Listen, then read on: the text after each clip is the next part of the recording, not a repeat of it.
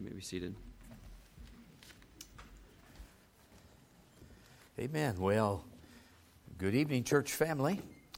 Good to see you this evening. And before I get started on anything, I do want to say thank you for your hospitality.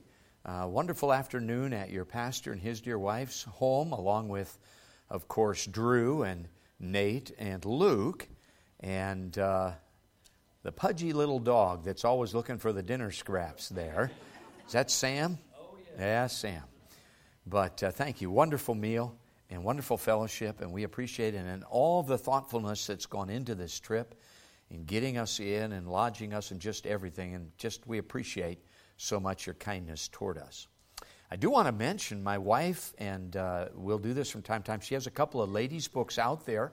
It's hard to find good books today, and these have been incredibly well received. One is entitled Becoming a Glorious Daughter of the King, and the other is Just a Closer Walk with Thee.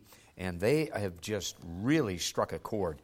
I think we're in probably our 19th printing on this one. The newer one just following right in suit, and then a third one I've just edited we hope to have out by January 1st. But it's met a great need that's in hearts and homes in the ladies today. You know, a mother of 6, 7 if you count me as one of the children, and then a grandmother of 14, gritty and gracious. And as her editor, I can say there's a lot of great stuff here for ladies, very challenging. And I know this, every time I edit one of her books, I come under conviction as I'm editing it. It just really speaks to hearts. And so if you want to get one, just see her. She's in charge of that. And then, meanwhile, take your Bibles. Let's go to Galatians chapter 5. I think everybody has a handout, Galatians 5. I want to look at a single verse tonight. We started a series of thoughts. Galatians 5 is where we'll be tonight. Out of 1 Peter, 1st and 2nd Peter. We're going to return to that series tomorrow night. This one touches 1 Peter. It's not specifically from that epistle, those two epistles, but I would encourage you to come back.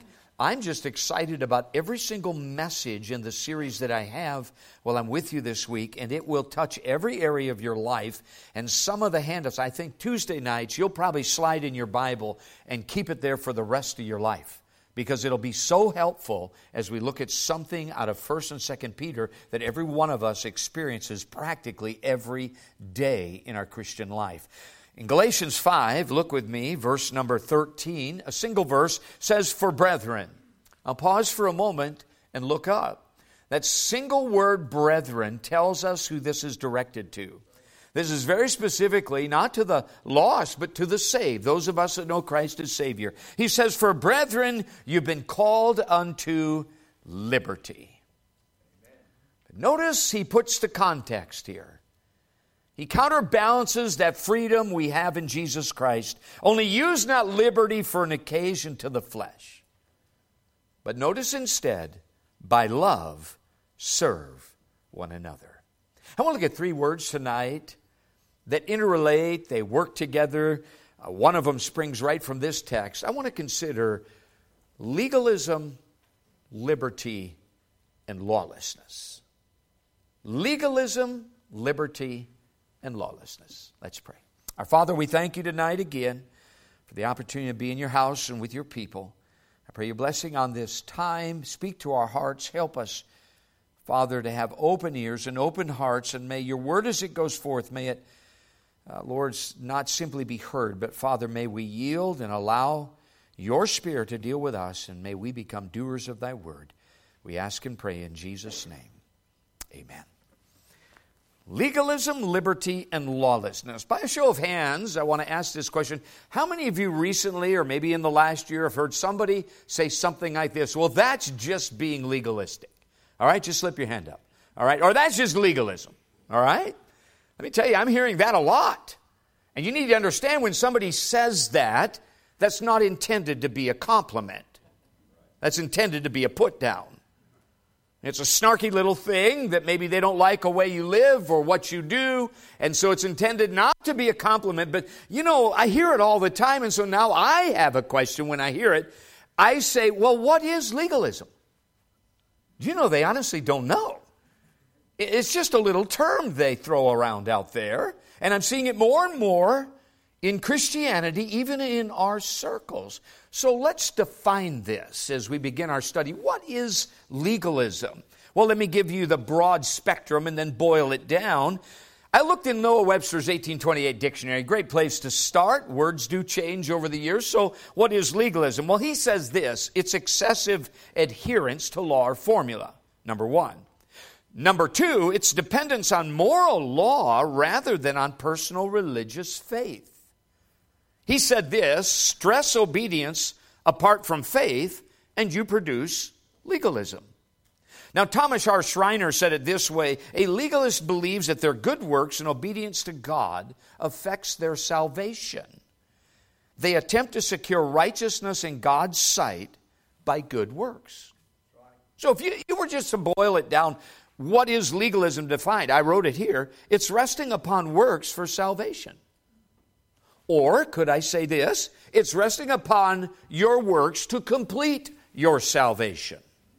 All right? Either way, there's a great weight based on your works rather than what on Jesus Christ did for you to justify you before God. Could I just say this? The day you got saved, you cannot add to Christ's righteousness to become more acceptable to God. Amen? Amen? And yet a true purist legalist thinks they can. So, if legalism defined in its simplest sense means resting upon works for salvation, could I say this? The Bible is very clear to teach salvation does not come by your works. Amen? Somebody list a verse. Somebody just say, there's a verse. Is there, a verse out there in the Bible? New Testament says you're not saved by works. Somebody just slip your hand up real quickly. All right, yes, sir. Somebody, real quick. How's it go?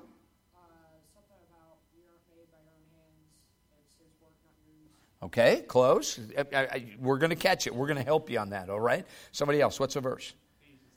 Ephesians 2, 8, and 9. For by grace are you saved through faith. Amen? Ephesians 2, 8, and 9. For by grace are you saved through faith. And that not of yourselves, it is the gift of God, not of works, lest any man should boast. How about Titus 3, 5? Not by works of righteousness which we have done, but according to His mercy He saved us. Look at further. Look with me in Galatians 2. Just scroll back a couple pages here in your Bible, in Galatians chapter 2, and notice this verse in verse number 16. Legalism in its purest sense is resting upon works for salvation or resting upon works to complete your salvation. The Bible doesn't teach that.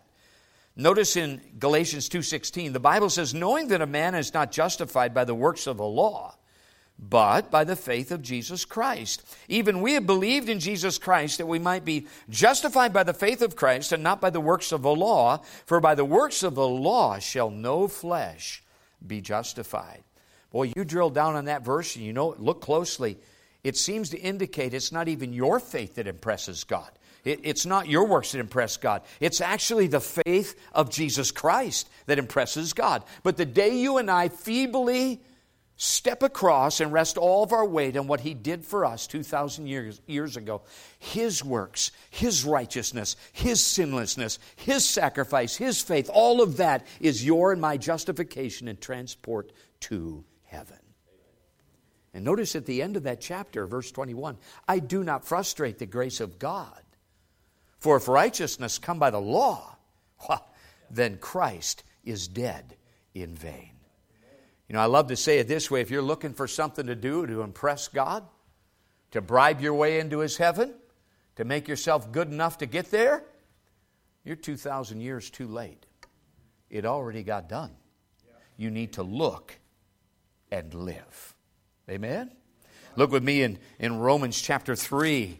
Fascinating how the Spirit of God shows us this. But this first little word we're looking at, legalism, in its purest sense, it's resting upon your works for salvation. The Bible does not teach that. Look in Romans 3 and verse 28. It says this, therefore we conclude. Look up for just a moment. Don't you love conclusions? I mean, when a politician is given a speech and he says, in conclusion, well, now I'm going to listen. You know, it's drawing it to a close, and a conclusion always takes all of this stuff and just gives you a simple summary. He says, therefore we conclude what? That a man is justified by faith without the deeds of the law. Amen? My faith has found a resting place, not in device nor creed. I trust the ever-living one, his wounds for me shall plead. I need no other argument, I need no other plea. It is enough that Jesus died, and that he died for me. Amen. Yeah. Legalism defined, resting upon works for salvation. Scripture does not support that. But notice point B. Because point B begins this, legalism misapplied. In many ways today, that's what's happening to this word. It's being misapplied.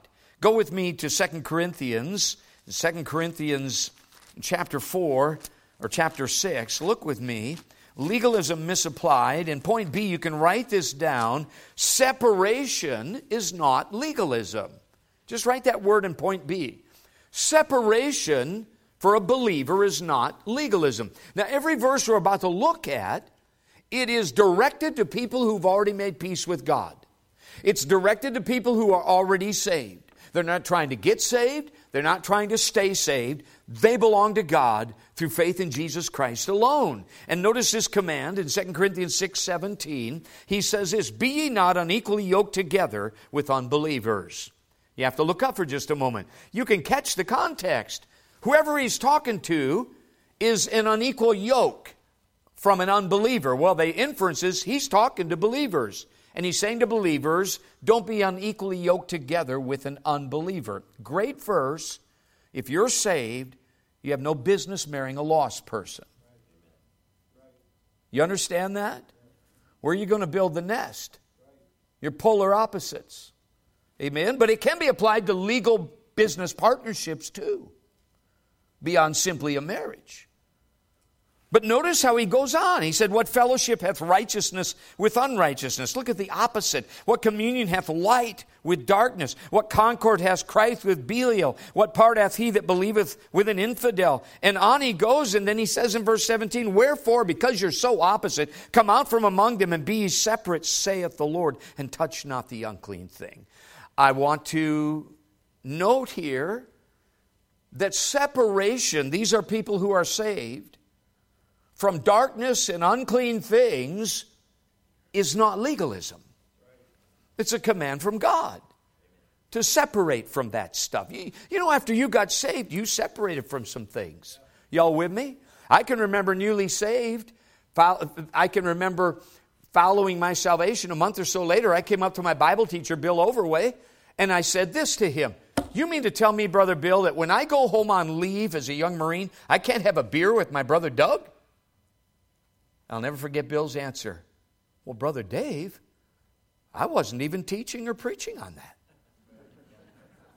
The Spirit of God put His finger on an unclean thing that I used to participate in Minnesota, you betcha, all the time on Friday night keggers. And the Spirit of God put His finger on that, and the principle of separation began to move into my heart, and nobody had to tell me to do that. Christ in me nudged me that way. Separation for a believer from unclean things is not legalism. Go to 1 Peter and look at this in chapter 1.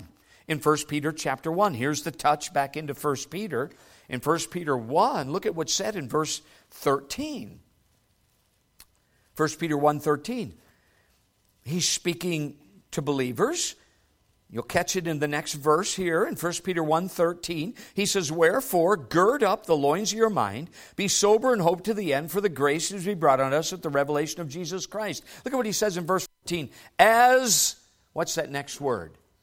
Obedient children. This is interesting to me. Look up. He uses an adjective to describe what kind of child he wants now that you're in his family. And if you were always obedient, he wouldn't have to say that. Amen? The inference is you can be disobedient as a child of God. How many of you have children and they're not always obedient? Just raise your hand. Amen. How many of you, when you were a child, Wasn't always obedient. Huh? You weren't always obedient. Yeah. I was voted hardest to raise by my parents. What a great thing to be said about you. And such it is, the day you're saved, you're born again, you enter a heavenly Father's household. And He says, now that you're my child, I want you to be an obedient child. And I wrote in my notes, obedience is not legalism. It's a command from the Father. And then He describes what it looks like. Look at verse 14. As obedient children, not fashioning yourselves according to the former lusts in your ignorance, but as He which hath called you is holy, so be ye holy in all manner of conversation, which is how you live. Because it is written, be ye holy, for I am holy. Do you know tonight, obedience to your new Father is not legalism? And do you know tonight that holy living is not legalism?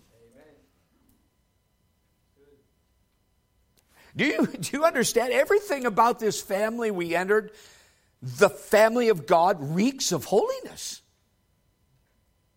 We're filled with the Holy Spirit, not a wicked spirit. We read the holy scriptures, not the defiled scriptures. We're going to a holy heaven, not a wicked heaven. We belong to a holy Father, not an unholy Father. Everything about this family reeks of holiness. And the last time I checked, children always want to be like Dad. Amen. Holy living is not legalism. Holy living is the expectation from your Father in heaven in your life. Amen? And then we'll look at one more and we'll move to the next point. In Romans 12, we need to tap this.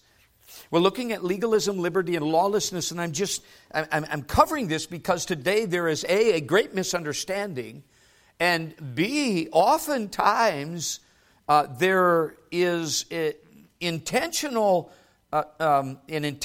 tearing down of something that should never be torn down because of an absolute ignorance toward what the word legalism really means. Look at me in Romans 12 and verse number 1. In Romans 12 and verse number 1, the Bible says, I beseech you, I beg you, therefore, oh, look at that word, brethren, this is to you if you're saved, by the mercies of God, that you present your bodies a living sacrifice. This isn't a positional truth. This is a practical, pinchable, touchable truth. It's your body. Notice what that looks like. Holy, acceptable unto God, which is your reasonable service. Now watch this. And be not conformed to this world, but be ye transformed by the renewing of your mind. I wrote this down next to Romans 12. Non-conformity to the world is not legalism. It's a command from God. I find this interesting. How many of you have ever poured concrete before? You know, what does it mean to be conformed to the image of this world? It's like a concrete pour. I grew up a farm boy in Minnesota, poured concrete for years. We mixed it by hand. We never called the ready mix truck. But I remember this, and most of you that have poured concrete would understand this. You don't just mix the concrete, say, I want a sidewalk there, and just put it there. No. Before you ever mix the concrete, you have a lot of work ahead of you forming up where you're going to pour it. And what do? You form it up. You get the lumber out, you get the stakes out, the rebar, lay everything, you form it up. And then what happens? You pour the concrete in there, and the form holds the concrete in place to allow it to set, or we would say in concrete terms, green up. And there comes a moment at which you can go ahead and kick those forms away, and guess what? That concrete is going to have the shape of the form it was poured into. Amen? Now let's understand something about the world. This world has a form it wants you to be poured into. You understand? This world has a form, Dad, wants your kids poured into.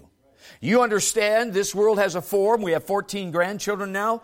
This world has a goal. It wants my grandchildren to be conformed to them, to look like them, talk like them, act like them, live like them, and be like them. That is the mold. That's the mold.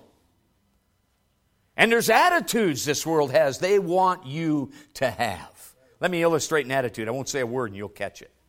Here it is.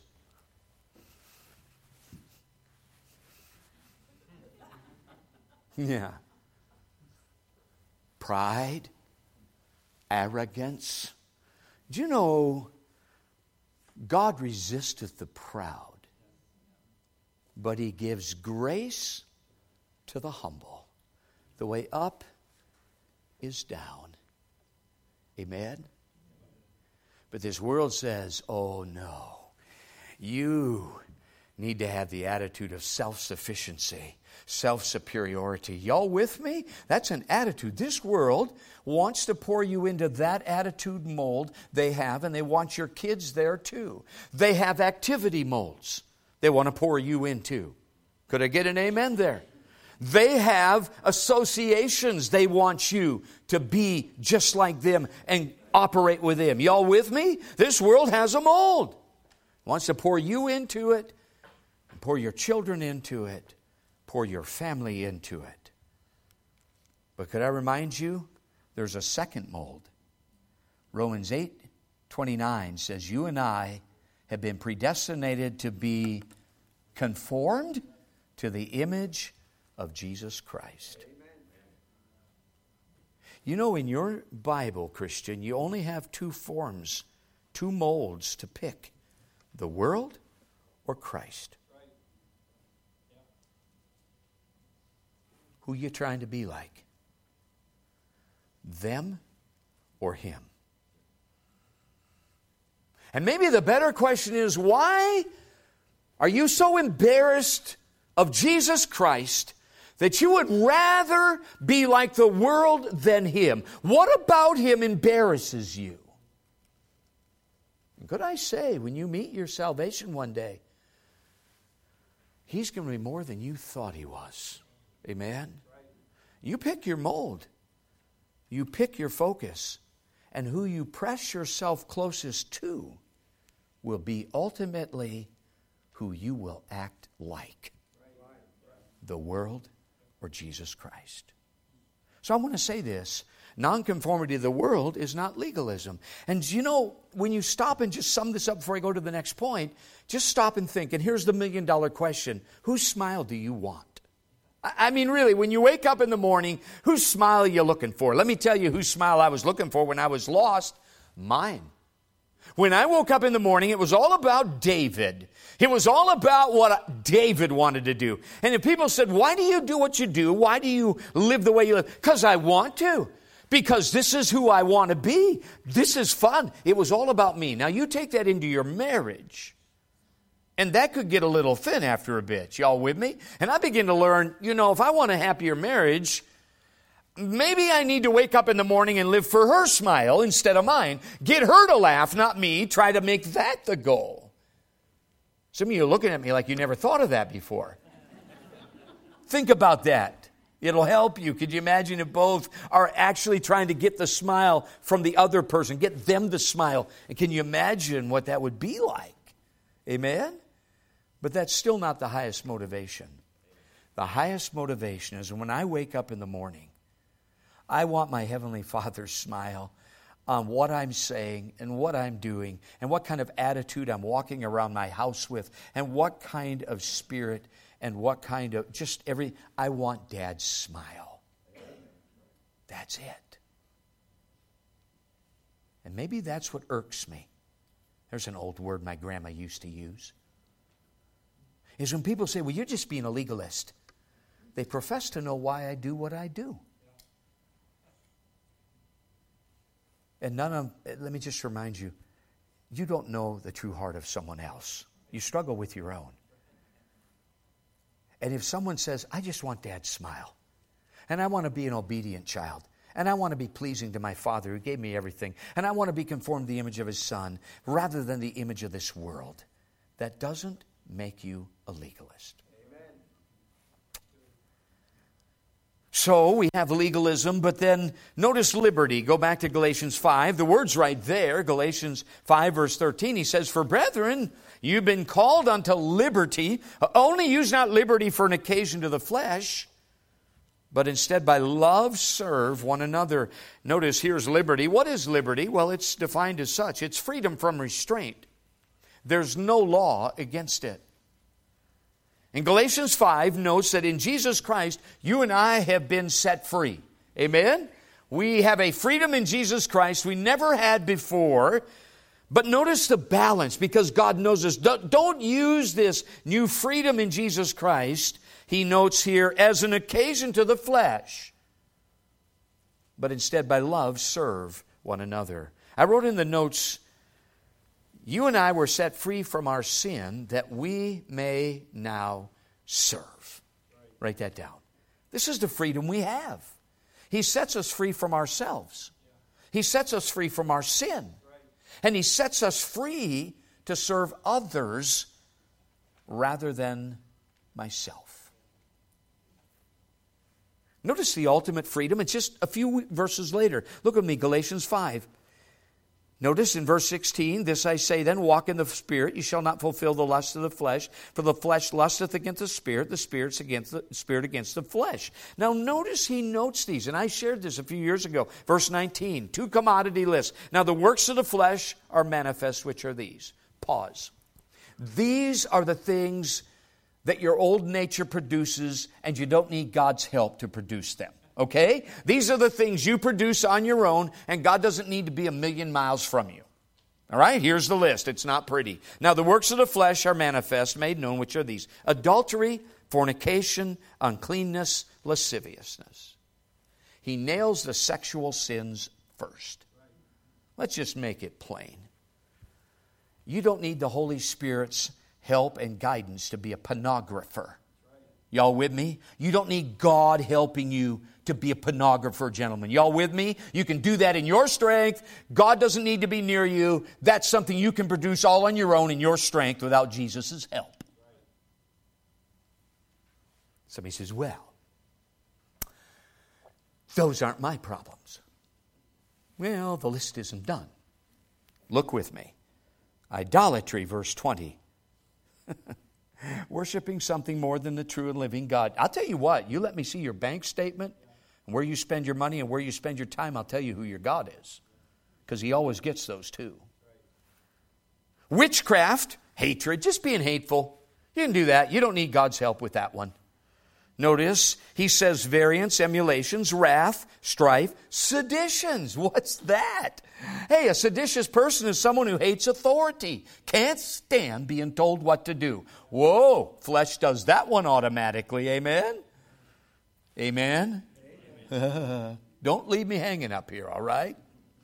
Notice he goes on to say this: heresies, rumors, envyings, murders, drunkenness, revelings, and such like. The Article 134 in the UCMJ.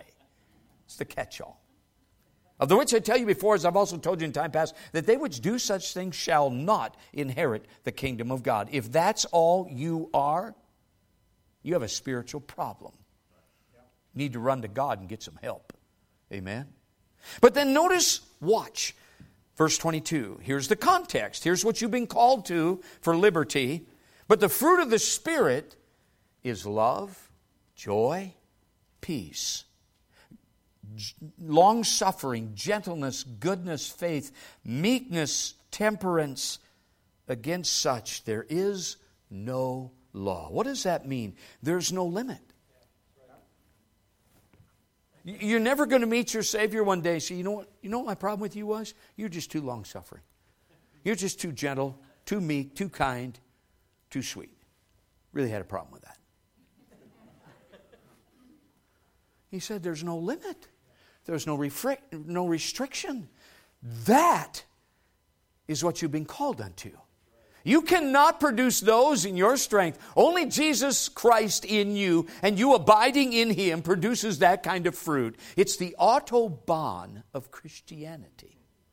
Amen. Unrestricted. But this is what God produces through you when He sets you free from yourself and your sin. Amen?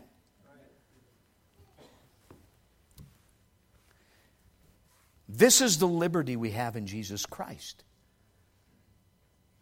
Is freedom from the power of sin and works of the flesh to produce fruit of the Spirit. Amen? Legalism, liberty, but I've got to go to the third one, and then I'm going to tie this together in a way you're just never going to forget it. You'll use this for the rest of your life. Lawlessness. The second half of the notes there, if you turn to the backside, that third word, lawlessness, what is that? Well, lawlessness is a state of disorder due to a disregard of the law.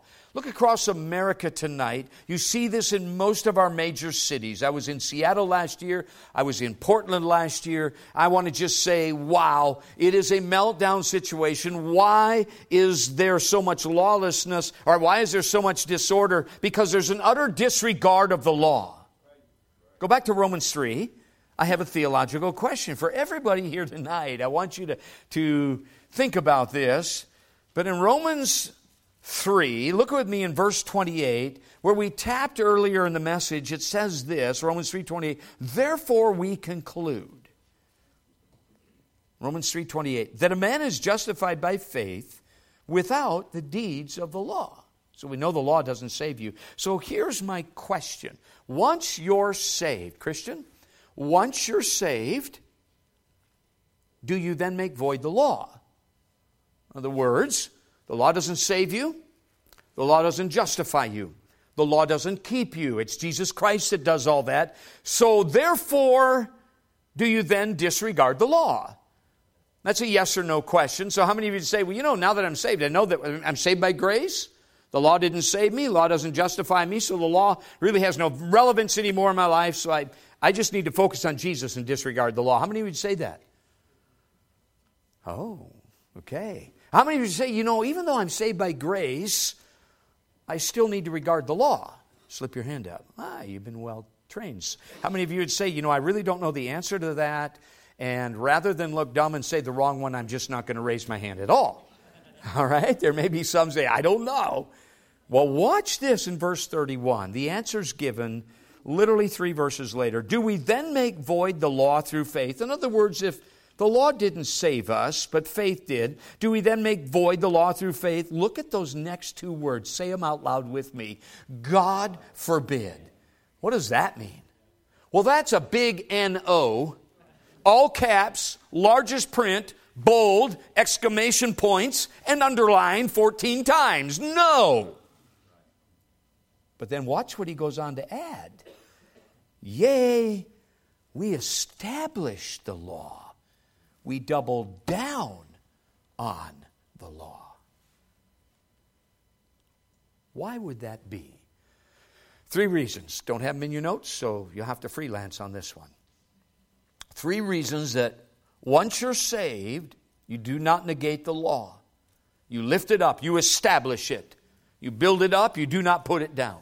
Number 1, because the law reflects the character of God. Write that down. The law reflects the character of God. Look in Romans 7. Look at how this is said. And there's many verses. I just picked one here. Romans 7:12. Listen to what's said here.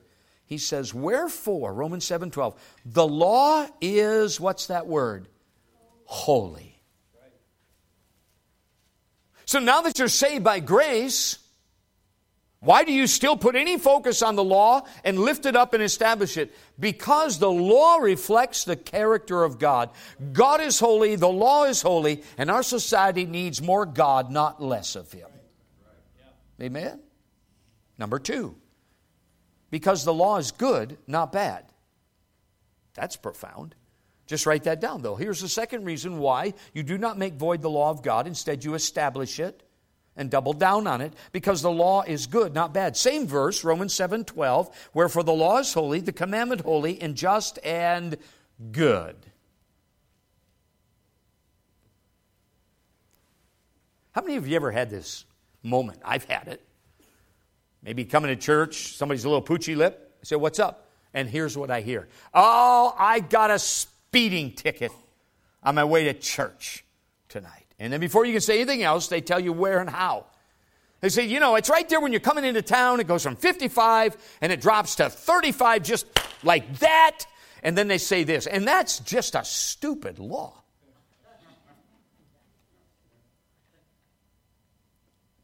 You know what I say to them? No, that law isn't stupid. You are for breaking it.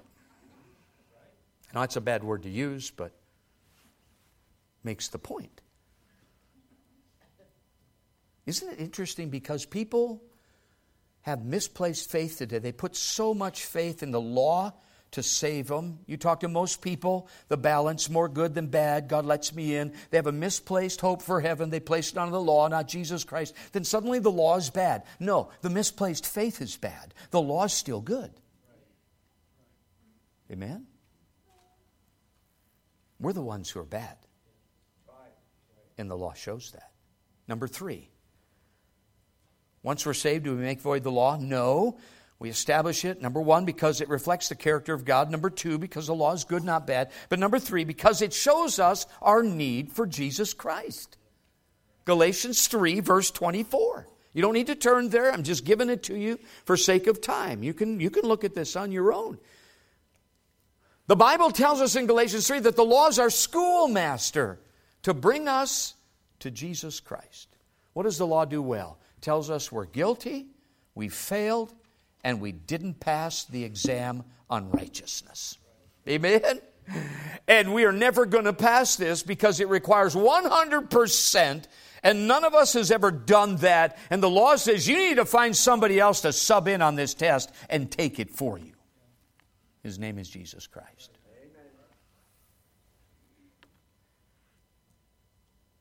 I like to say it this way: don't terminate the teacher. We need her to drive people to Jesus Christ today. Amen? Go to Titus, and then we'll go to the third and final, or we'll go to wrap up here. In Titus, look at what's said here. Titus is about, in Titus chapter 2, to describe to us the grace that saves people. This is saving grace and what it looks like. Titus 2, very powerful. Titus 2:11 says this: "For the grace of God," Titus 2:11, "that bringeth salvation hath appeared to all men, teaching us." Wow, this grace that saves teaches us. What does it teach us? That denying ungodliness and worldly lusts, we should live soberly, righteously, and godly in this present world, looking for that blessed hope and the glorious appearing of the great God and our Savior, Jesus Christ. Notice the grace that saves doesn't teach you I'll have a license to live like the devil now that you belong to Jesus. It teaches the exact opposite. It teaches now that He saved you from your sin and your filthy, wicked self and set you free to serve, you should deny ungodliness. You should deny worldly lusts. And you should live soberly, righteously, and godly in this present world and look for the return of Jesus Christ. Wow. So, what's the conclusion? Get your pens out. Here we go. Let's do a wrap-up. You'll never forget this wrap-up. It'll help you.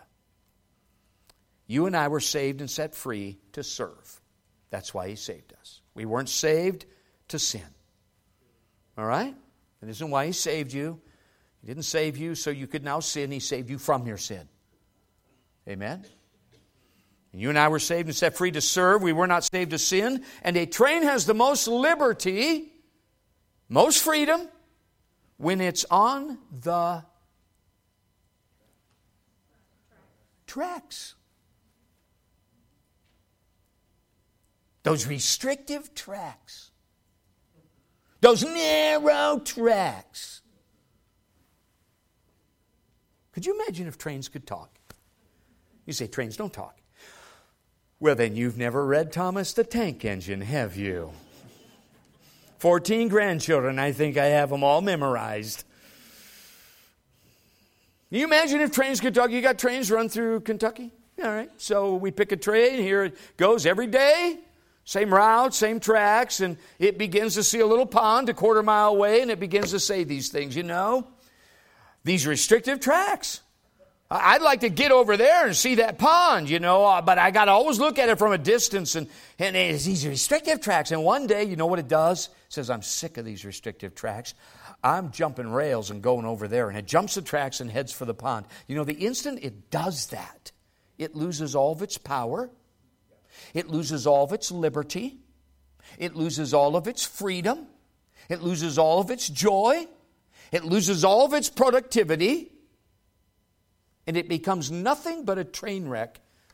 And if it happens to be a dad, he brings all the cars with him. So where's our freedom and liberty now that we're saved? It's on two rails. Rail number one, the truth of God's Word. Rail number two, the Holy Spirit of God in me. Amen. God's Word, God's Spirit, they work together and they keep me where I need to be, so I have the power of Christ in my life for others. A train has the most liberty when it's on the tracks. Is your life on the track of truth? Have you gotten in the Word of God to see how He wants you to live? Where He wants you to go? What He wants you to do? What kind of attitude you should have? Have you looked to see the fruit of the Spirit? That's a great truth. Are you just wanting to be works of the flesh? That's a warped rail. And have you listened to that still small voice in you who says yes when you're in God's Word? This is the way. Or you just want to do your way. Go back to Galatians 5. I wrap it up with two brief illustrations because they'll help you. We're living in a funny day today where you and I oftentimes as God's people are made to feel embarrassed for wanting to be separated from sin, to want to have some standard of holiness. We're made to feel like we're legalists and we're not. We're just trying to please our Father. We want to be obedient child. We don't want to be like the world. We want to be different. We want to be more like Jesus Christ. And sometimes we get cowed and intimidated. Notice what he says in verse 13. For brethren, you have been called unto liberty. Only use not liberty for an occasion to the flesh, but by love serve one another. My son Kevin called me about a year and a half ago or so. He was struggling with somebody in church. He's in a church in the Baltimore area. Somebody in leadership. I know it wasn't his pastor. His pastor's a very sweet individual. I never asked who it was. I didn't care to know. But he was bound up about somebody that had a bad attitude and wasn't being kind about dealing with him. They were in a leadership position of some sort. And I listened, and then I said, son, could I give you a piece of advice that's going to help you tremendously? What's that, Dad? I said this. Never allow somebody's bad disposition remove from your heart a good biblical position. All right? I said, never let a bad disposition remove a good position. What do you mean, Dad? I said, son, you don't know everything about your dad, but my message dealing with bitterness came from one of the harshest times in my Christian life. A man in Alaska who was gifted, talented, unbelievable. He could start a church from scratch, pioneer missionary. After I left the Marine Corps, I went to serve under him. And he was an amazing guy, but son, he had a flaw, and his flaw was this. He was incredibly, what's the word? What's that? Insecure. And if you could grow spiritually beyond him, he would do everything in his power to destroy you and move you back to where he was. Some of you say, whoa, I've met someone like that. And son, I'll be quite honest with you. Gifted man, one of the greatest pulpiteers I've ever met, amazing teacher of God's Word, all of that. But this was his flaw, and one day his flaw came after me. And by the time he got done with me, I wanted to quit Christianity altogether. I stood on the very brink of I quit. The Spirit of God stopped me and said, where are you going to go, son? And I got that one right, like Peter. Thou hast the words of eternal life. And he moved my gaze back to a Savior who never disappoints. But for 2.5 years, I struggled. Never stopped giving, never stopped going to church, but I never told one person about Jesus. Man, I was hurt. And I said, if I stare at that man too much, had I made him my ultimate focus, I should be in a charismatic church right now, letting the women run the whole shebang, and never have another man in my life leading. Sorry if that hurts, but I know what I'm saying. It's truth. But I had to get beyond that man's disposition and say his truths were right when his life was not.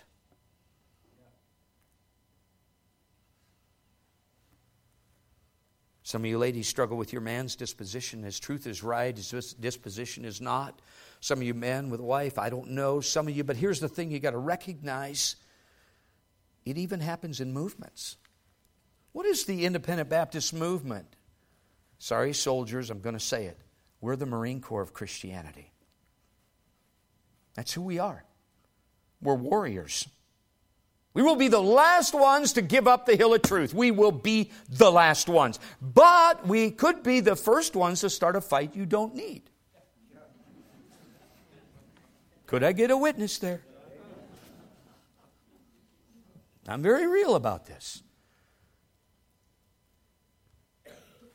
And sometimes what happens is you go through it, you get hurt, you get your eyes off Jesus Christ, you begin to focus on all the little things that bother you. Like my mentor, Gary Prisk, used to say, it's like old McDonald's farm, you know. Here a flaw, there a flaw, everywhere a flaw. The face of the church is the face of a sinner. And we watch this new evangelical ship go sailing by in the distance. Oh, man. And they're a party ship. Everybody's happy on that one. And from a distance, it looks so perfect. But could I remind you, every ship has an engine room. Even that ship. And the engine room isn't the pretty room. Y'all with me? It's hot. It stinks. There's grease. It's not the cleanest place, you know. It's a get-her-done room, but you know, the engine room's just a nasty place. And I want to remind every one of our teenagers tonight, every young person, in your home has an engine room. Could be dad's temper. Could be mom's insubordination to leadership and her rebellious spirit. I don't know. But every single home has an engine room of some sort. And it's not the prettiest room.